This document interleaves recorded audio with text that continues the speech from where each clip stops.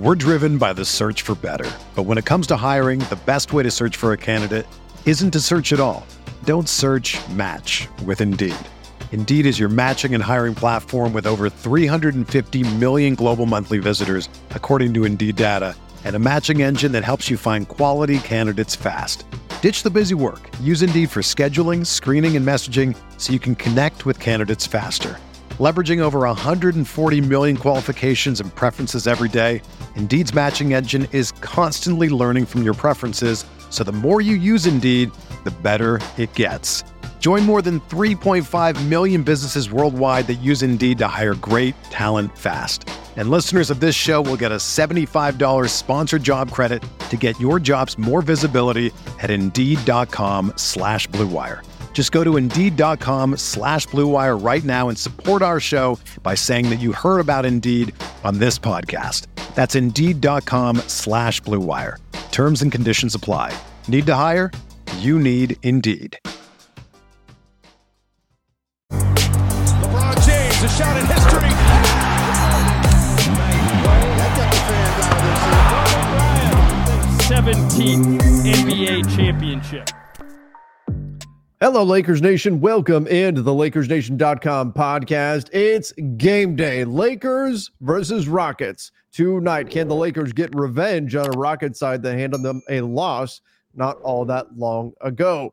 The Lakers have a big opportunity here tonight against the Rockets. Hopefully they can get the job done. We're going to break down exactly what they need to do in order to win this game. We'll also talk a bit about the injury report, and we'll get into the mailbag as well. Before we dive into everything, quick thank you to all of you who have joined up and become part of the Lakers Nation YouTube channel membership program. You can click that join button and see the perks that we offer. We did our first members-only live show last week where members got to join us on stage, hang out, talk Lakers basketball. It was a good time. So again, click that join button, check out the perks that we're offering our channel members. All right, joining me is Sean Davis. Sean, another game. It feels like the Lakers have had so many games and they've got a bunch more crammed in before Thanksgiving even happens. So here we go again. Lakers, Rockets tonight. We'll see if they can get revenge. Yeah, all signs point to the Lakers having their 10 guys that have played recently and potentially even JHS for the first time all regular season. No, not all regular season, but it's been a while since we've potentially seen JHS. Oh, so it has been all regular season. Okay. Yeah. So let's start there, I guess. Let's start with the injury report. So LeBron is questionable. No surprise. I think he's going to show up as questionable or probable on pretty much every injury report for the rest of the season. It's just something the Lakers will continue to do. It makes it that much easier to sit him out of a game if you need to. Anthony Davis is probable. For the first time this season, as Sean said, Jalen Hood-Schifino is questionable. Now, Sean, here's my thing. When I saw that, and I saw the reaction on social media, he may be listed as questionable. He may be upgraded to available before the game. I don't think he's playing in this game. Unless it's a blowout. Yeah. Unless there's truly garbage time. He's not playing in this one. No. It's not happening. Now, what the word is that he's probably going to get some minutes in the G League, that they're going to bring him along slowly. That makes a lot of sense. I think that's probably what we see happen with Jalen Hood-Schifino. But you know what, Sean, I've had a lot of fans say whenever Jalen Hood-Schifino pops up on the injury report or we give an update on where he's at, I have a lot of people who say, why even mention him? You know he's probably not going to play. Why even bother mentioning him? Should have picked Cam Whitmore, right? or whatever. Cam Whitmore isn't playing. He's not playing either for Houston. But people say, why didn't you pick somebody else? He's a bust, all this kind of stuff. I think his health very much does matter. It matters a lot for this Lakers team. Maybe not in terms of do you win games this season? Oh, I see. Could, but you want Jalen Hood-Schifino to be healthy. Number one, because you need him to grow and develop. He's the 17th pick. You don't want to just go, what are we, 12 games into the season, 13 games into the season, throw your hands up and say, well, he's a bust. Nah, forget it. I don't even want to see him anymore. No, you want him to be at least in the G League with the South Bay Lakers, getting minutes, getting reps, improving, because guess what?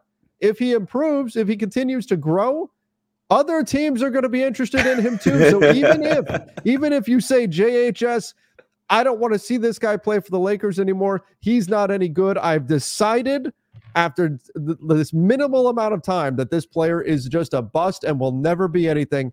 You still want him to do well so that the Lakers can get something for him in a trade. Because guess what? They don't have a lot of draft capital.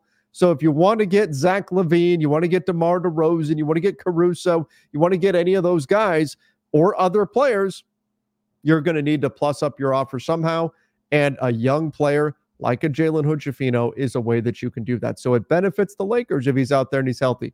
So again, Sean, I don't get this super negative reaction when there's an update on Jalen Hood-Schifino. I think it actually can matter a lot for this Lakers team that he is healthy and is able to start the development process. So for just a little bit of context, the reason I just started laughing is I lose 2 sound panels. That's great. Is because is because I just knew that was the direction Trevor was going to go in. So the trade avenue part, which is ironic because that just seems like the direction I think all Laker social media wants to go with JHS after 4 preseason games is, just trade him off rip. But if you need to, then sure. I'm not like against it necessarily, but what I am against is calling him a bust because he's played, off of 4 games and because he was hurt, right? Where if you're mad about Cam Whitmore, then I think that's the wrong guy to be mad at. Be mad at Jaime Jaquez or Brandon Podziemski or like those 2 guys in particular, because those were the 2 direct picks after you, right? Be mad at those 2 and not making one of those 2 picks. Be mad at Julian Strawther. There's a bunch of other guys. So I'm still rooting for the kid. And I think he still has, NBA talent, and I'm really excited to see him play. Hopefully, I know it won't be soon, unless again it's a blowout. But I'm excited for the future of Jalen Hood-Schifino. Hopefully, as a Laker, unless you need to trade him for. We'll see what he can do, and that's where you want him to be healthy and be out there on the floor. But you're only allowed to trade him if we're getting Trae Young, by the way. Yes, yeah, your guy. The other thing that I saw a lot of fans were upset about, I saw a lot of people say, just to be honest, they said WTF. Said where is Vando? Why is Jared Vanderbilt still not playing? That's what I saw a lot of out there, and I think it's important that we note, and this is going to be the case with JHS. This is going to be the case with Gabe Vincent as well. These guys that suffer lower body injuries, leg injuries, they have to ramp back up. It's going to take time. Right, they're not out there on the floor doing cardio and things like that because they have to heal. In this case, Vando needed to heal his heel, or he needed his heel to heal. Either way, but Jared Vanderbilt needed to get through this whole recovery process, and then he can get out there and start getting reps on the floor, building his cardio back up, getting used to cutting and pushing. Remember, he hasn't played in a game since October 7th, so. Because of the nature of his injury, he's not out there doing a lot of physical activity. And so it takes a little bit of time. After you get the green light and you're cleared, it takes a little bit of time to ramp back up. And that's why the word is reevaluate and not return when we see these injury reports. So patience, it wouldn't shock me if it's still, and again, I don't know. This is a complete guess. But just the fact that he wasn't out there getting a lot of reps, it wouldn't shock me if it's another week before we see Jared Vanderbilt out there on the floor. I really, Trevor, you have no idea how much I want him back for Dallas. Oh, I hope he's back next game. Yeah, that would be fantastic. That'd be fantastic. Oh man, I miss Vando. Vando, get healthy. By the way, you missed. There was a great nickname that came up for Cam Reddish. It's Vanderbilt related. Cam Reddish, it's not that. No, so somebody in our chat. In fact, I think it was Mamba Mentality in our chat who came up with this one. And if I'm misattributing that, then apologies. But said that if Jared Vanderbilt is the Vandalorian, because Cam Reddish is playing such a similar role to what Vanderbilt does in terms of the defensive end, he needs to be the Cam DeLorean. All right, next topic. Next up, what are we talking about now? I thought that was a good one. Come on. The chat agreed with me that night. They thought it was the Cam DeLorean. I'm here for it. I'm here for it. I prefer Cam Reddish. Cam Reddish. or yes he can or something like that. I prefer Yeah, that. I do like yes he can. I do like yes he can. All right, we've got a game tonight to get to. So we know Jared Vanderbilt will not play. Gabe Vincent will not play.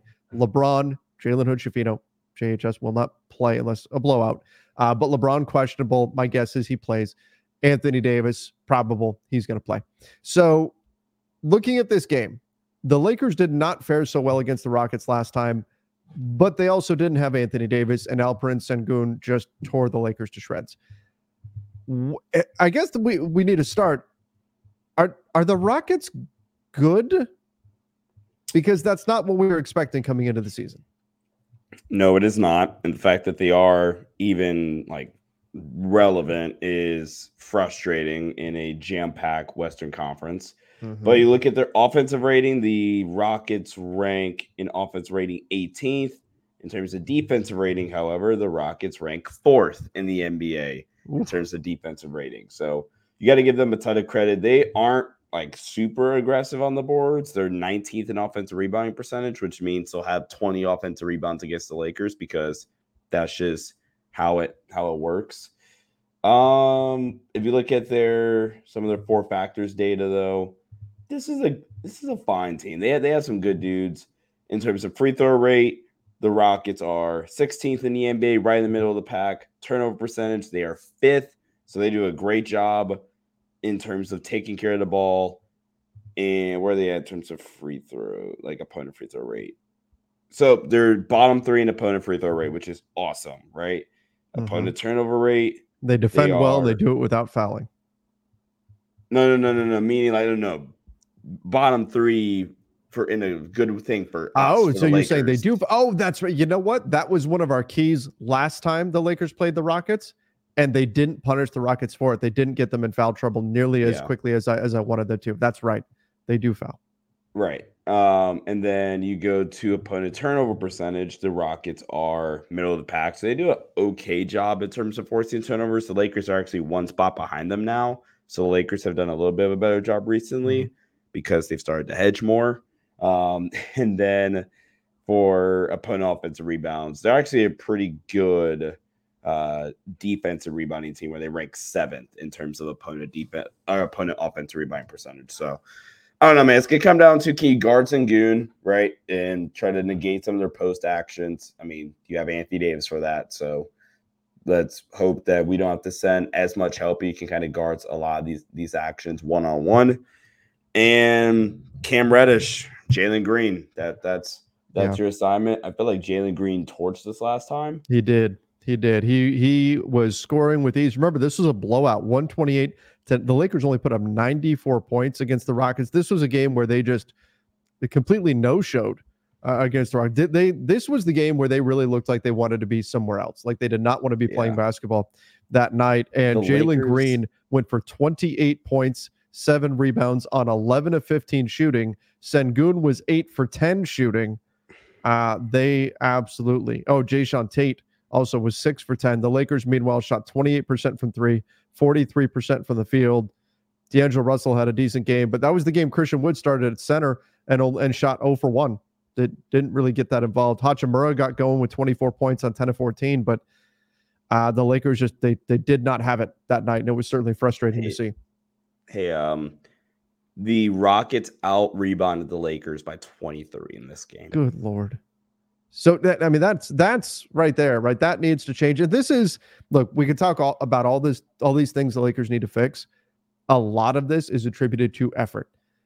So how upset are the Lakers that they got blown out by the Rockets last time? How focused is that going to make them? Because what we're starting to see with this Lakers team is if it's a tournament game, they give it a little bit more effort. And if it's not, then that effort kind of waxes and wanes as the game goes on. So I'd like to see the Lakers kind of offended that they lost to the Rockets last time around and go out there and play with some fire. But you know what? I've been saying that all season long so far, not that we're far into the season. And I don't know if we've truly gotten quite that performance, aside from maybe the Memphis game where they got everything to drop. I don't know if we've got that performance out of the Lakers. So I don't have a lot of confidence the Lakers are going to come out here and play angry after what happened last game. But I think that's what they need to do. Obviously, they need to be much more focused. Again, I thought this was probably the worst game of the season for the Lakers, was their last outing against the Rockets. And I would like to see this team come out there and say, nope, that's not who we are, and prove themselves. Yeah. There's a bunch of stuff I think the Lakers could do to try to attack this defense. Just looking, I haven't looked at any of the particular film on Houston, but just looking at what their defense does do, I mean, they are an excellent transition unit, right? And that is just kudos to Ime Udoka. They're great. They give up in terms of like possessions allowed in transition. This is the best transition defense in the NBA in terms of how many possessions are we going to give a team in transition. And then in terms of points per possession or like efficiency off of it, they're third in that. So this is an elite transition unit, Trevor. And so, I mean, I don't expect the Lakers to have a ton of opportunities come tonight. The Lakers ball screen attack has gotten a lot better recently, right? And luckily, you know, they're facing a team in Houston that's going to play ball screens a lot more straight up, which is a good thing for this Lakers team. Where you see like the Kings is the biggest example of this, where they'll send nail help or they'll like tag off of non-shooters a lot more. And the Lakers, specifically Austin Reeves, really kind of struggle with that.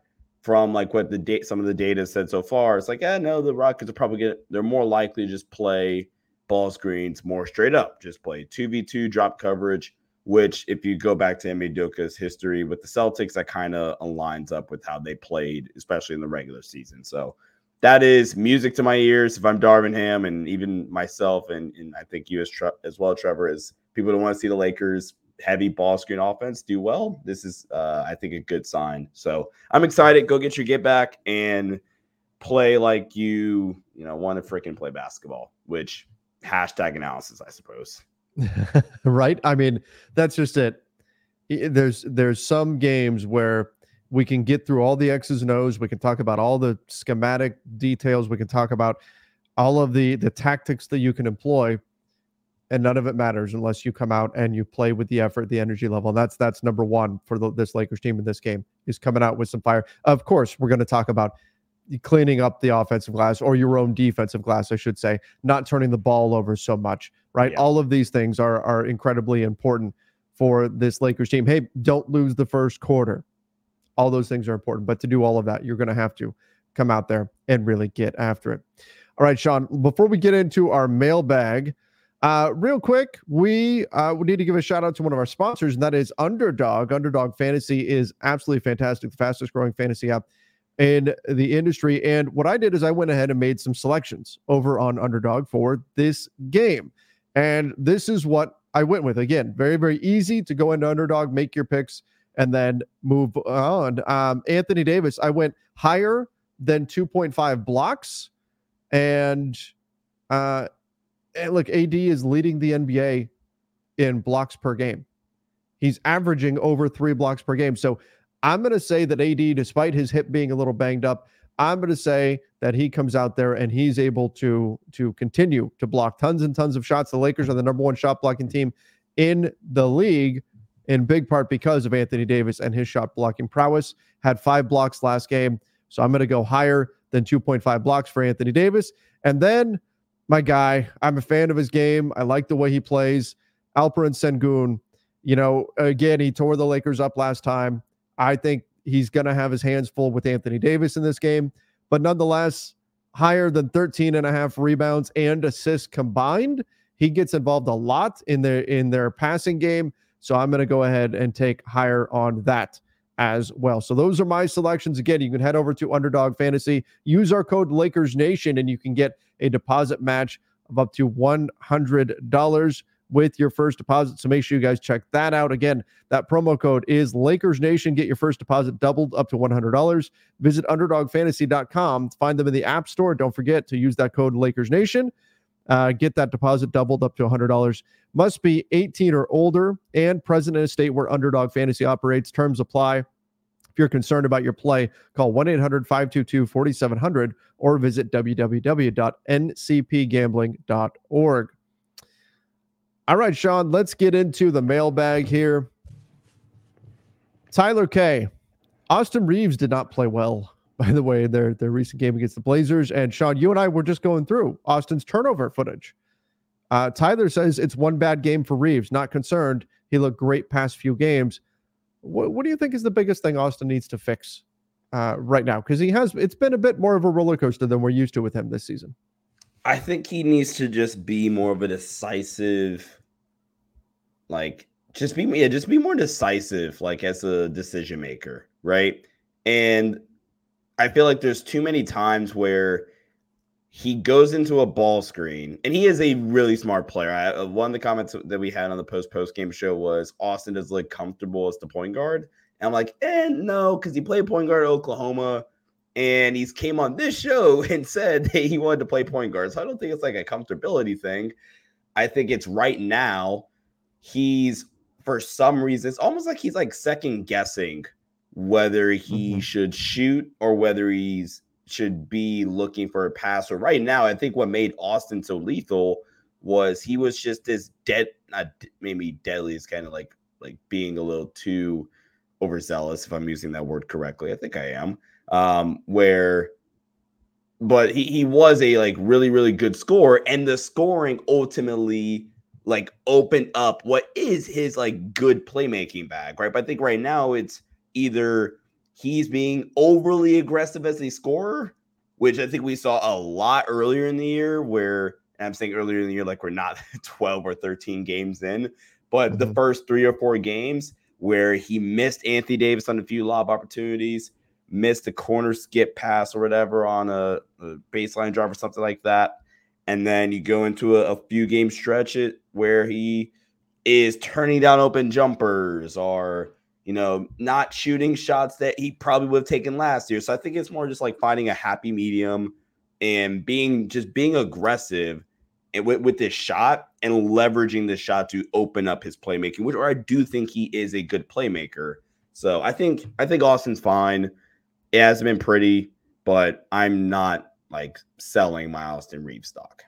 I played a low number of minutes last game. I believe it was 18 minutes. And haven't seen that in a while. Didn't get the opportunity to close the game, which was part of the deal with him coming off the bench, was he was going to get to close games. Obviously, was not playing well enough for Darvin to trust him to close out the game against the Blazers, or Darvin just didn't like what he saw out there. Look, there's growth here to be had, but I think we know Austin can do it. We've seen him do it, and hopefully he's able to get everything kind of clicking sooner rather than later. Face Reality said, Goat James, 35 points. AD got a step up in scoring, period. Yeah, I mean, 9 points one game, 16 points the next. He did say his hip is still bothering him. He talked about that after the game, said he can't jump as high as normal. He's frustrated that the jumper hasn't been falling. And so he's trying to do what he can on the defensive side of the ball while understanding that he can't do everything that he wants to do out there. AD, you really, this Lakers team needs 20 plus points from him on a nightly basis.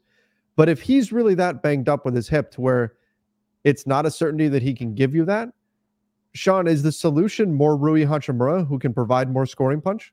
Yeah, probably. One of the things I did also mention the other night was I would more than happy to take that Anthony Davis performance against Portland offensively than what we got against Sacramento, right? Where he took 7 shots against Sacramento or something ridiculous like that, maybe 9 shots. I think it was 9 points for 9 shots maybe. And last game, he had 16 points, but he shot 8 for 19. And good players are allowed to have off shooting nights. So, okay, be aggressive, take the 19 shots or whatever. And if you just miss, okay, cool. I can actually kind of defend you and chalk this up as a rough shooting night where there's no defending you if you shoot 7 shots in a 4-quarter game. And if it was that bad, I don't love the, in that scenario, I don't love the injury excuse because just don't play in that example, right? So, but if he doesn't play, he's going to get a ton of flack, right? He's going to lose, honestly, right? Based off that performance. It's either play like he did against the Kings and get ridiculed for playing like that, or don't play and get ridiculed for not playing. Yeah. Yep. Tough spot to be in. That's for sure. Not very many players have this predicament in the NBA. Yeah. Kind of funny. Jay Soft said Braun is tired. The Kings game took a lot out of him. Also, why did Ham end that game with timeouts? By the way, Braun was great against the Blazers.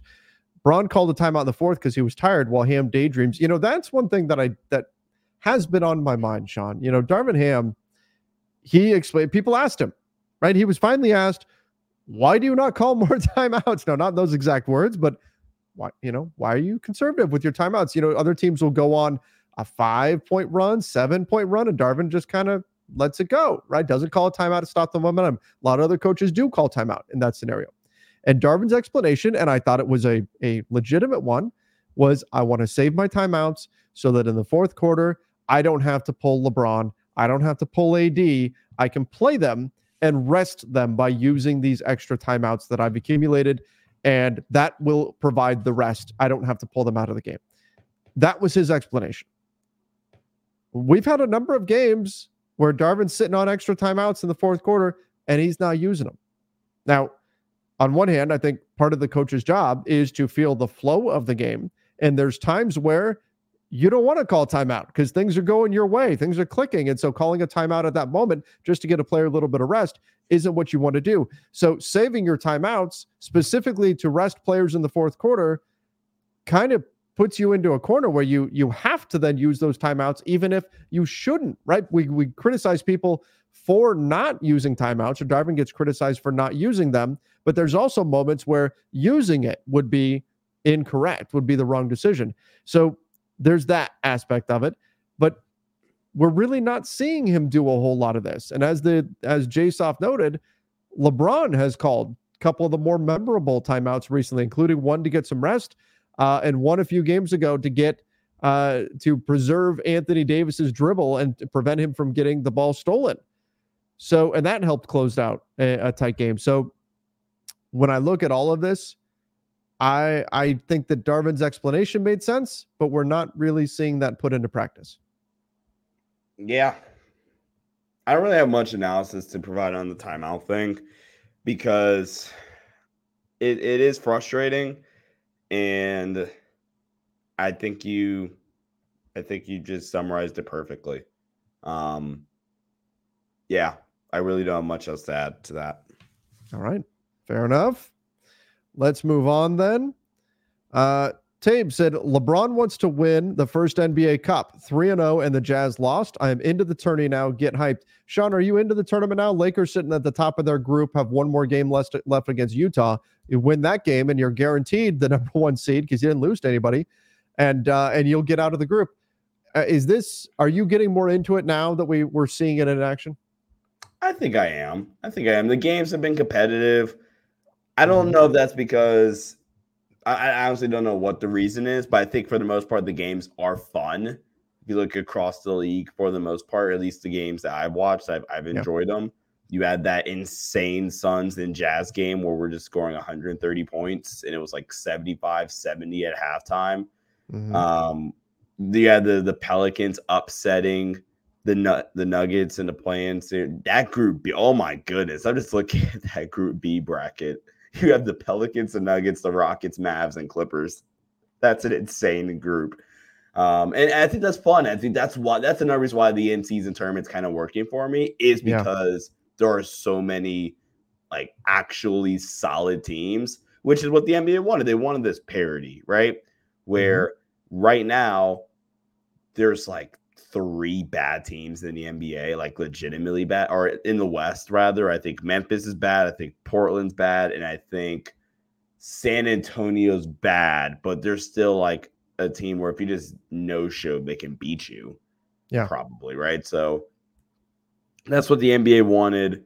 And I think that's another reason why I'm kind of enjoying the in-season tournament. Yeah, it's been, I think that the level of play has picked up. And, you mentioned when we looked at the brackets before the season started, they all made sense. And we looked at the Lakers bracket and we went, ooh, the Suns, the Grizzlies, like this could be kind of a tough bracket. But the Grizzlies have not been good and the Suns have been injured. So, I mean, the Lakers, their path to get out of the group has kind of been cleared. Now, again, you have to beat the easiest Utah. Group. Yeah, they kind of wound up in what was the easiest group. That said, they count for regular season games too. So if you didn't care about the tournament, well, you still count for regular season, but they should get out of their group. I don't know how far they're going to go because they're going to be playing tougher teams once they get out of their group. And they haven't looked great against some of the better teams in the NBA right now. But maybe they do pick it up in tournament play, just period. And next thing you know, we're talking about them going to Vegas for the semifinals and the finals. We'll see. But I've enjoyed it. I do have one question. Now, I don't know if you know the answer to this or not. Yeah. So I know the first 6 teams are the group winners. How do they decide the 2 wildcard teams? I believe it's record, and then that gets broken by point differential. And that's why they show in the standings the team's overall point. They'll say like Lakers 3-0 plus 35 or whatever it is. And then it'll say like Memphis 0-3 minus 29 or something. You know, that's the overall point differential that you've had in all of the tournament games. And I think that's the next tiebreaker. Gotcha. Okay. John said, in a perfect world, D'Lo off the bench and we get PG. Do you mean a point guard or Paul George? They're not getting Paul George. They're not getting Paul George. So a point guard. I Yeah. don't know if is that like really what you need right now? Is a different point guard, and then you want to bring D'Angelo Russell off your bench, and then Austin Reeves is just, I don't know. I guess he goes back to being a 2. No, I don't think this is it. Yeah, I'd agree with that. All right. Super Dope Hip Hop said LeBron 57% from the field, his best ever, 40% from 3, second best since one of his GOAT years. Now LeBron 27-8, 6, 2, and 1 on 59-44 splits. AD has to be better on offense. Yeah, that's the month of November. Yeah. So one of the things that's been great about LeBron, November LeBron's shooting, aside from his free throw shooting, has been great so far this season. I hope this is real, Sean, because he didn't shoot this well last season. And so my hope is that this isn't just a early season spurt, but he did get some things fixed with his shot, and this is something that can continue. I was semi-confident that the shot was going to come back after the injury last year. It didn't happen last year. It definitely didn't really happen in the playoffs. But I think I said this on playback.tv/Lakers Nation, where you can watch every Lakers game with us live. And I said this on the playback stream the other night, that I'm now back to the point where I was kind of the 21-22 season, so the Westbrook year, where I'm fairly comfortable with just about any shot LeBron takes now. Not like a logo pull-up or whatever, but within like the structure of a half-court offense, Bron shoots a catch-and-shoot 3 where he's been money. He's at like 45%, I think, on catch-and-shoot 3s. Or a fadeaway. He had a fadeaway against who did we last play? Portland, right? That I didn't really love. But when you're shooting 43% on pull-up mid-range jumpers, okay, I got to live with it now, right? As opposed to, I don't know, I'm making this number up, but 29% or whatever, 33% might be even better number, where I'm like, Bron, you're not really shooting it well, right? Let's maybe not do this right now, right? So he's shooting 76% at the rim, 43% on pull-up mid-range, and like 45% on catch-and-shoot 3s. I think he's a top 5 player right now. He's doing incredible things. He's doing an amazing job right now. And yeah, I mean, LeBron has been, I hope that this just continues for him, because he's shooting the hell out of the ball. And there's so many of these that are so many shots that are no, yes shots, where you're like, now. Oh, I don't know if he should shoot that, LeBron. And he's hitting them. So I hope this continues to be a thing, because this is big for LeBron, and his ability to shoot that 3 is important for his longevity too. Lakers going to Vegas. This one says LOL, good win. Yeah, they go to Vegas if they get to the semifinals, and then of course the finals get played in Vegas. We'll see if they get there. John, big problem with rebounding. Is Bron at the 4? Dwight, I haven't loved Bron's box outs. No, Bron's been awful. Yeah, and the chat got mad at me last show for talking about that. We're talking about his box outs not being good. But look, he had a great game, but he also didn't box out. I think both those things can be true. the team doesn't box out well. Dwight, I don't think Dwight is the solution, but I do think you can make an argument that the Lakers need a big physical center because Christian Wood isn't that. Jackson Hayes isn't that. I'm not saying it's somebody that would play every night because they probably wouldn't. But for the nights when you need that particular skill set, a big physical, strong center, I think would be a worthwhile investment to look into. I think there's other things they could use as well. A defensive guard on the perimeter may be an even bigger priority. But I do think it's an area of need for the Lakers, and it's noticeable that they've got bad habits boxing out, and sometimes other teams are just tougher than they are getting to the ball first. Yeah. It's not criticizing LeBron when it's a fact that he's been bad at boxing out this year. Mm-hmm. And I know the argument's immediately going to shift towards, well, he's averaging 8 rebounds a game or whatever. Well, he could be averaging like 13 rebounds a game, and the Lakers wouldn't be getting just annihilated on the defensive glass right now if LeBron and everybody would be making a concerted effort to be better boxing out. So, yeah, I mean, it's cool that Bron's averaging 8 boards, but we need everybody to be good or just be better at boxing out. I mean, just simple. Yeah. I mean, it's funny, we can talk about, they need to run this kind of screen instead and this defensive system and all that. Just box out. Just box out, right? Nathan, Vando and Gabe come back. What's the rotation? That's a great question. D'Lo, Torian, Bron, Vando, AD is my starting 5. Gabe, Austin, Cam, Rui, Christian Wood's my second 5. Gabe, Austin, Cam, Rui, and Christian Wood. Okay. So who's getting taken out there? Jackson Hayes. I think that's an easy one. Is there anybody else? I guess that's it. Yeah. Yeah. If you're going to go with that 10-man rotation. Now, Sean, I think one of the things that I want to see, though, is I still want to, and I like the way you did it here. You've got Torian at the 2.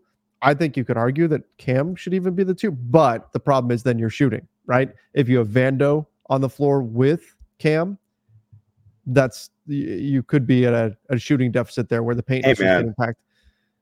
If Cam wants to turn into this like 37% catch and shoot dude, then let's do it. By all means, because I think that would be the move. Yeah, that is the move. That would indeed be the Bron move. Shooting and D'Lo shooting. I gotta say this. I think that at least out of the gate, Jared Vanderbilt's going to come off the bench. Like, how can you go to Cam Reddish right now and say, all right, Vando's back. You're moving to the bench. He's averaging like 1 million steals a game right now. Obviously not literally, but he's deflecting the ball. He's getting his hands on everything. He's playing so well, especially playing with LeBron. I have a hard time just saying the moment Vando's, and maybe Vando works his way back into it, but the moment he's back, just saying here's a starting job. I think Cam's kind of earned it with his play at this point. Fair.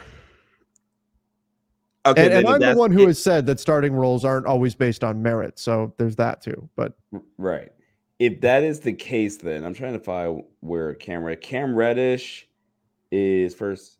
He's at 3.1 deflections per game. That is insane. First, right? 3rd, 4th, 5th, 6th, 7th. That's 13th in the entire NBA. That is absurd. That's nuts.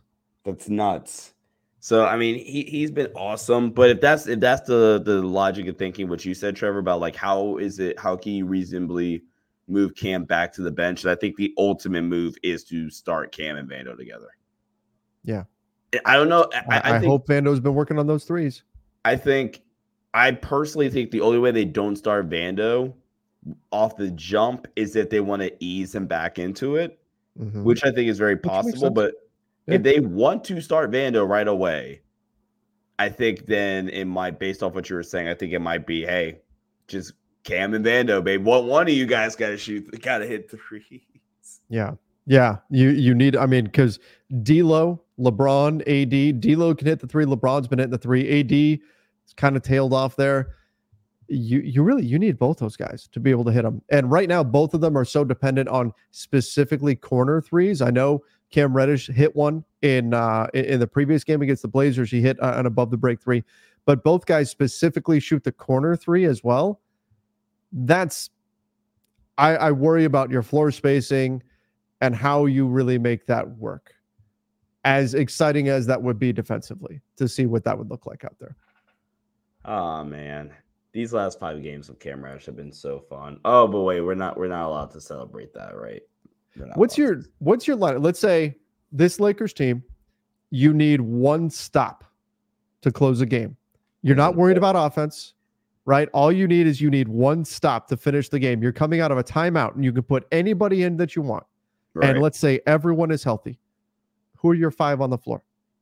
Anthony Davis, Cam Reddish, Jared Vanderbilt. Like we're talking like playoff game 7, I'm assuming. Yeah, right? I'm gonna trust in that scenario that LeBron's gonna step up, right? LeBron's on the floor in a helper role, which is where he was used in the playoffs, where he is one of the smartest player on the planet. Yeah. And then the 5th spot is a lot more interesting.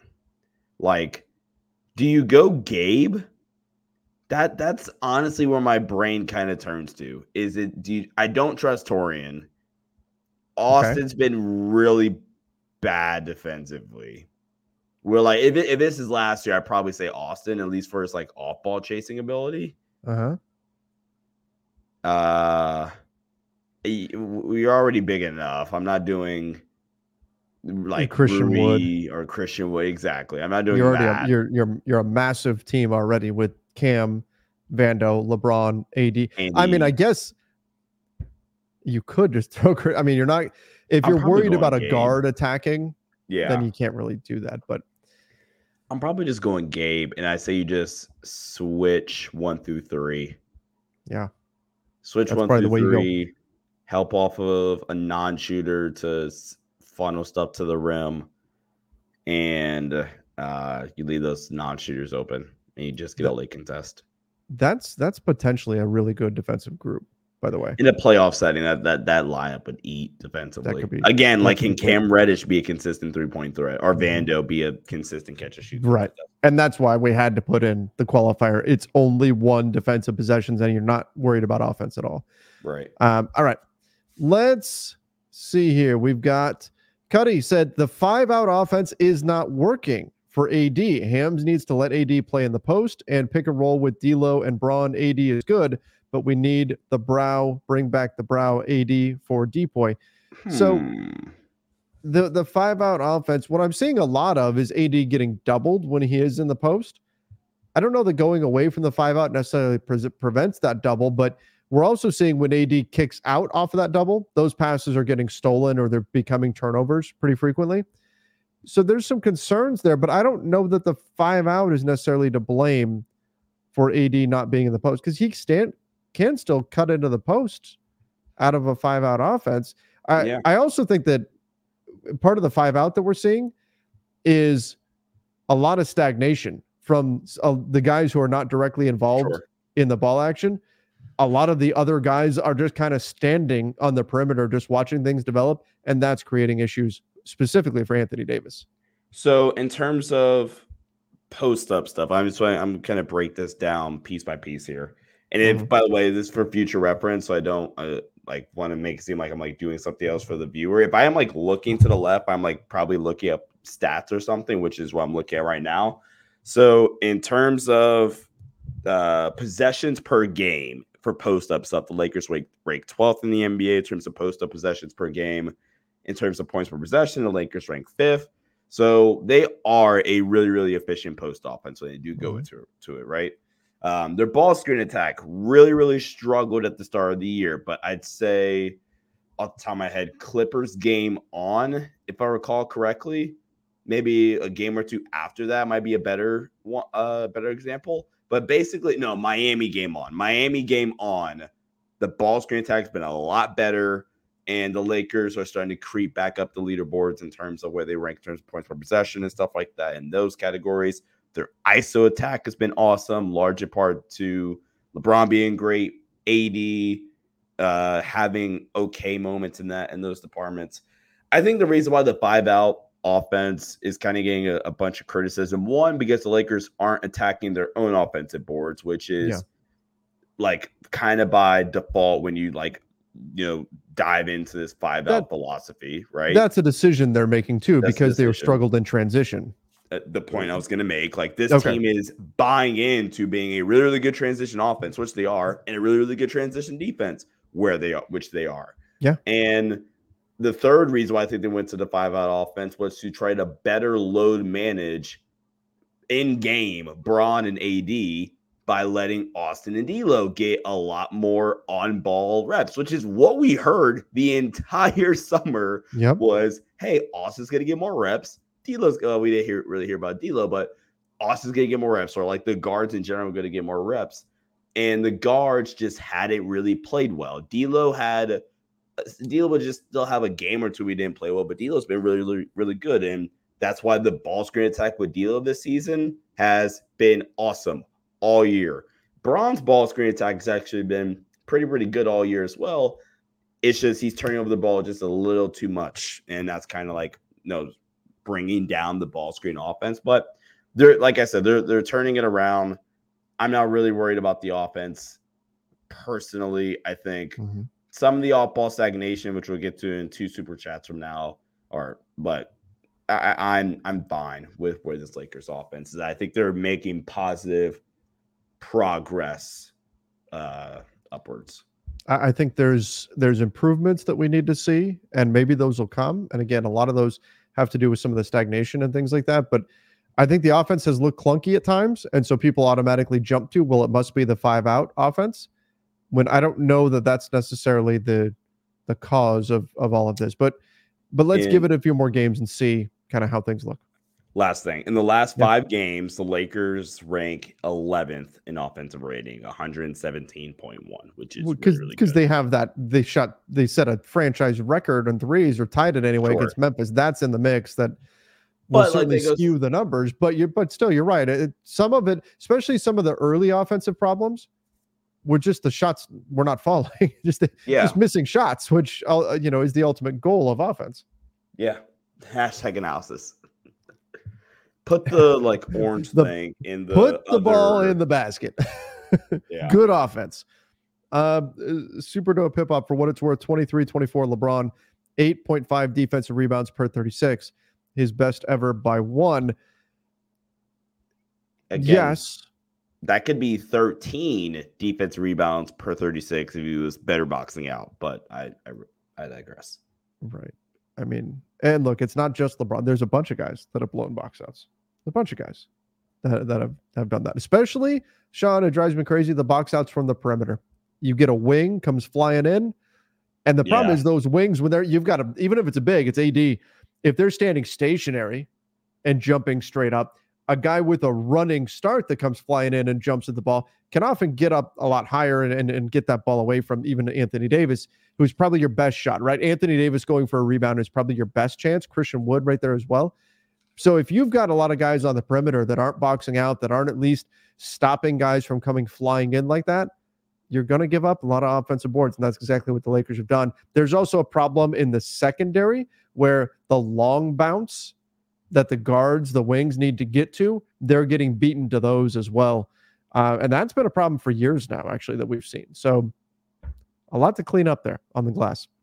Yeah. Raloff said, for the last few years, we've asked for AD post-ups. His passing out of doubles may explain why we didn't see it more. Go back to a Braun-led offense. I don't think it's necessarily been an AD-led offense either. Yeah. I don't think it can be an AD-led offense when the way that we've seen AD utilized or not utilized, I should say. Yeah.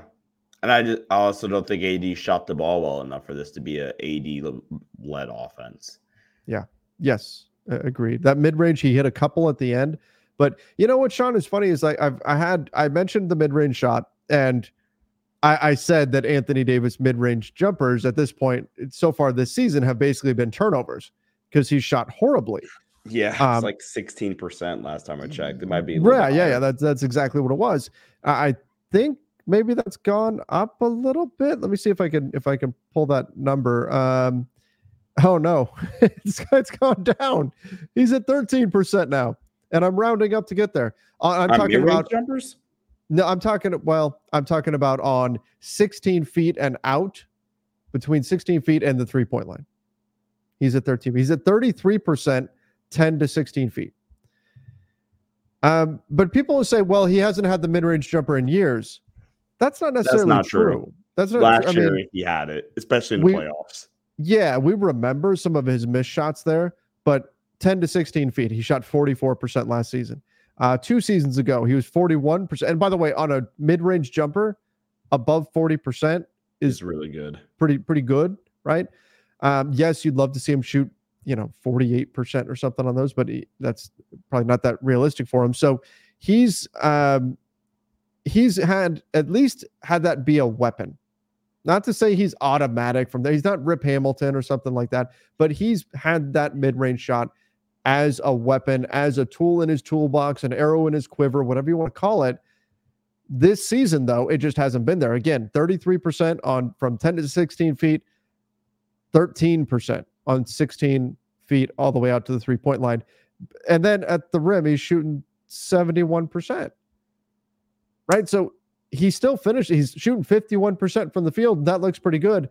But that mid-range shot has simply not been there for him. And it's something that I hope with time comes back around, because even if he's not going to take that many of them, he does need that to at least be respectable so that guys have to defend him.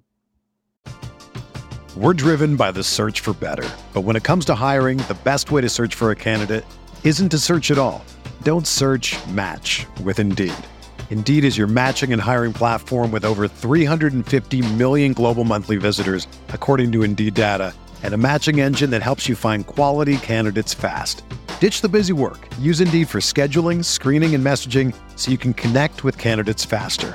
Leveraging over 140 million qualifications and preferences every day, Indeed's matching engine is constantly learning from your preferences, so the more you use Indeed, the better it gets. Join more than 3.5 million businesses worldwide that use Indeed to hire great talent fast. And listeners of this show will get a $75 sponsored job credit to get your jobs more visibility at Indeed.com/Blue Wire. Just go to Indeed.com/Blue Wire right now and support our show by saying that you heard about Indeed on this podcast. That's Indeed.com/Blue Wire. Terms and conditions apply. Need to hire? You need Indeed. Hey, it's Kaylee Cuoco for Priceline. Ready to go to your happy place for a happy price? Well, why didn't you say so? Just download the Priceline app right now and save up to 60% on hotels. So whether it's Cousin Kevin's Kazoo Concert in Kansas City, go Kevin, or Becky's Bachelorette Bash in Bermuda, you never have to miss a trip ever again. So download the Priceline app today. Your savings are waiting. Go to your happy place for a happy price. Go to your happy price, Priceline. Yeah, this is so for some reason the synergy day is a little bit different, but yeah, I'm seeing on NBA.com. Sheesh, 14.8% of mid-range jumpers. Eesh. That's nasty. Yeah. Bronze at 37% on mid-range. D'Lo's at 44%. D'Lo, this isn't related, but D'Lo, like the one thing I need to see from D'Lo is to pull up 3 to really, really get back. But D'Lo's been cooking. Yeah, absolutely. Yeah, he has been. All right, Serge said LeBron, Caruso. Oh, he asked it twice. LeBron, Caruso, Vando, Cam, and AD combo would be what Golden State called the death lineup in terms of defense. Is it too much to dream? So this is basically the lineup that we were just talking about, only Alex Caruso is on the team and he gets added to it in place of Gabe Vincent. So in this timeline, the Lakers have traded Gabe Vincent for Alex Caruso. We were already excited about the Lakers needing one stop and putting that lineup out there with Gabe Vincent. Imagine if they pull off a Caruso trade. If the Bulls, who unfortunately won earlier this evening, can't believe if the Bulls lose and around the trade deadline, or maybe a little bit before, they decide, okay, we're going to part with Alex Caruso, and the Lakers could somehow get him. My God, if you need a stop and you're putting Caruso, Cam, Vando, LeBron, AD on the floor, whew, That could be absolutely insane. Yeah, good luck scoring on that. Yeah. Wow. Get it done. Get it done. Get it done, Rob. Johnny, we'll finish things off with this. So the only guys I don't want to see traded, Braun, D'Lo, Rui, Vando. That's it. Everybody else gone. Also, the Lakers should keep their eyes on Tatum, SGA, and Ant-Man. I can see them wanting out sooner rather than later. I mean, every team in the league should keep their eyes on those guys at all times. Why would those particular guys want out, though? Like, all three of those guys are, like, loving where they're at. I mean, if anything, you should just wait for Tatum to be a free agent. That's more likely. I mean, they're really good players. They're some of the better young stars in the NBA. And so, of course, everybody's going to be interested in them. But, okay, like, obviously SGA is out of the picture here. But let's say Tatum or Anthony Edwards somehow came on the trade market. Sam Presti is calling up and he's offering all the whole treasure trove of picks that he's got, right? He's offering them all, isn't he? Maybe I'm going a little bit overboard there, but like he has to. Yeah, right. I'm firing Sam Presti. Like, what do we get all these draft picks for? We're not going to just empty the tank on one of these superstars. That's just it. And look, hey, here's what's going to need to happen for the Lakers to get another like star.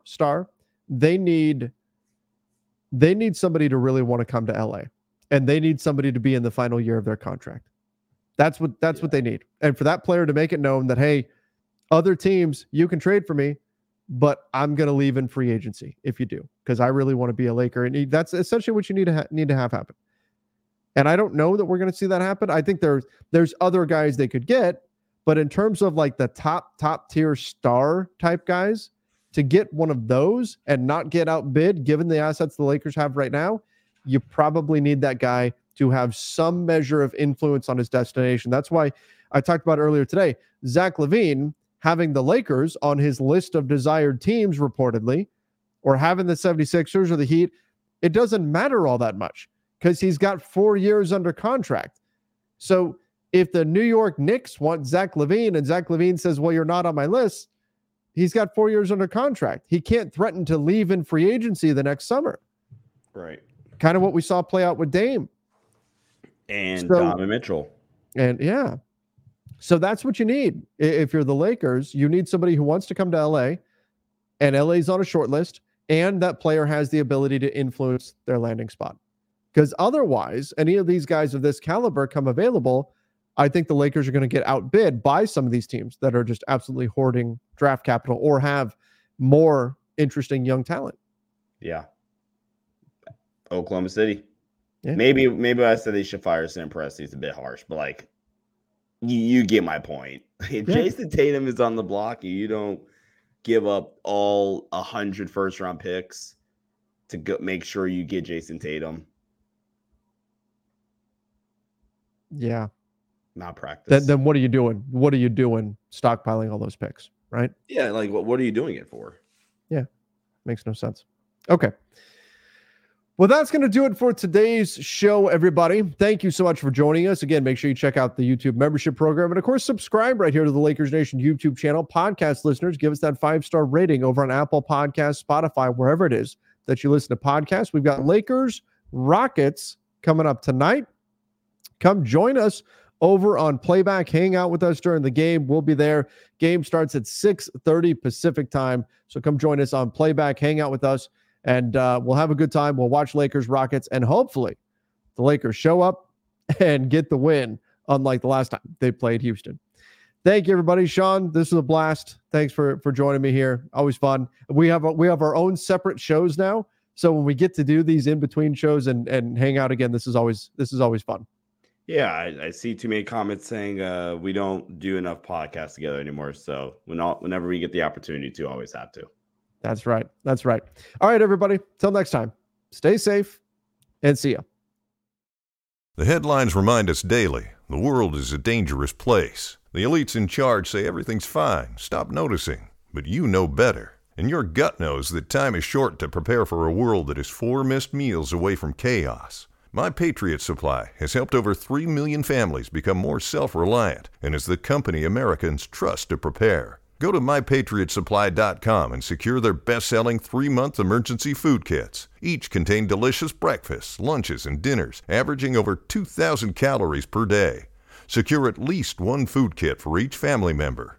For a limited time, save $200, plus get free shipping on all their Ready Hour 3-month emergency food kits. You're not ready if it's not Ready Hour Foods. My Patriot Supply also has solar power generators, water filtration units, biomass stoves, heirloom seeds, and critical survival gear. Shop MyPatriotSupply.com today. MyPatriotSupply.com.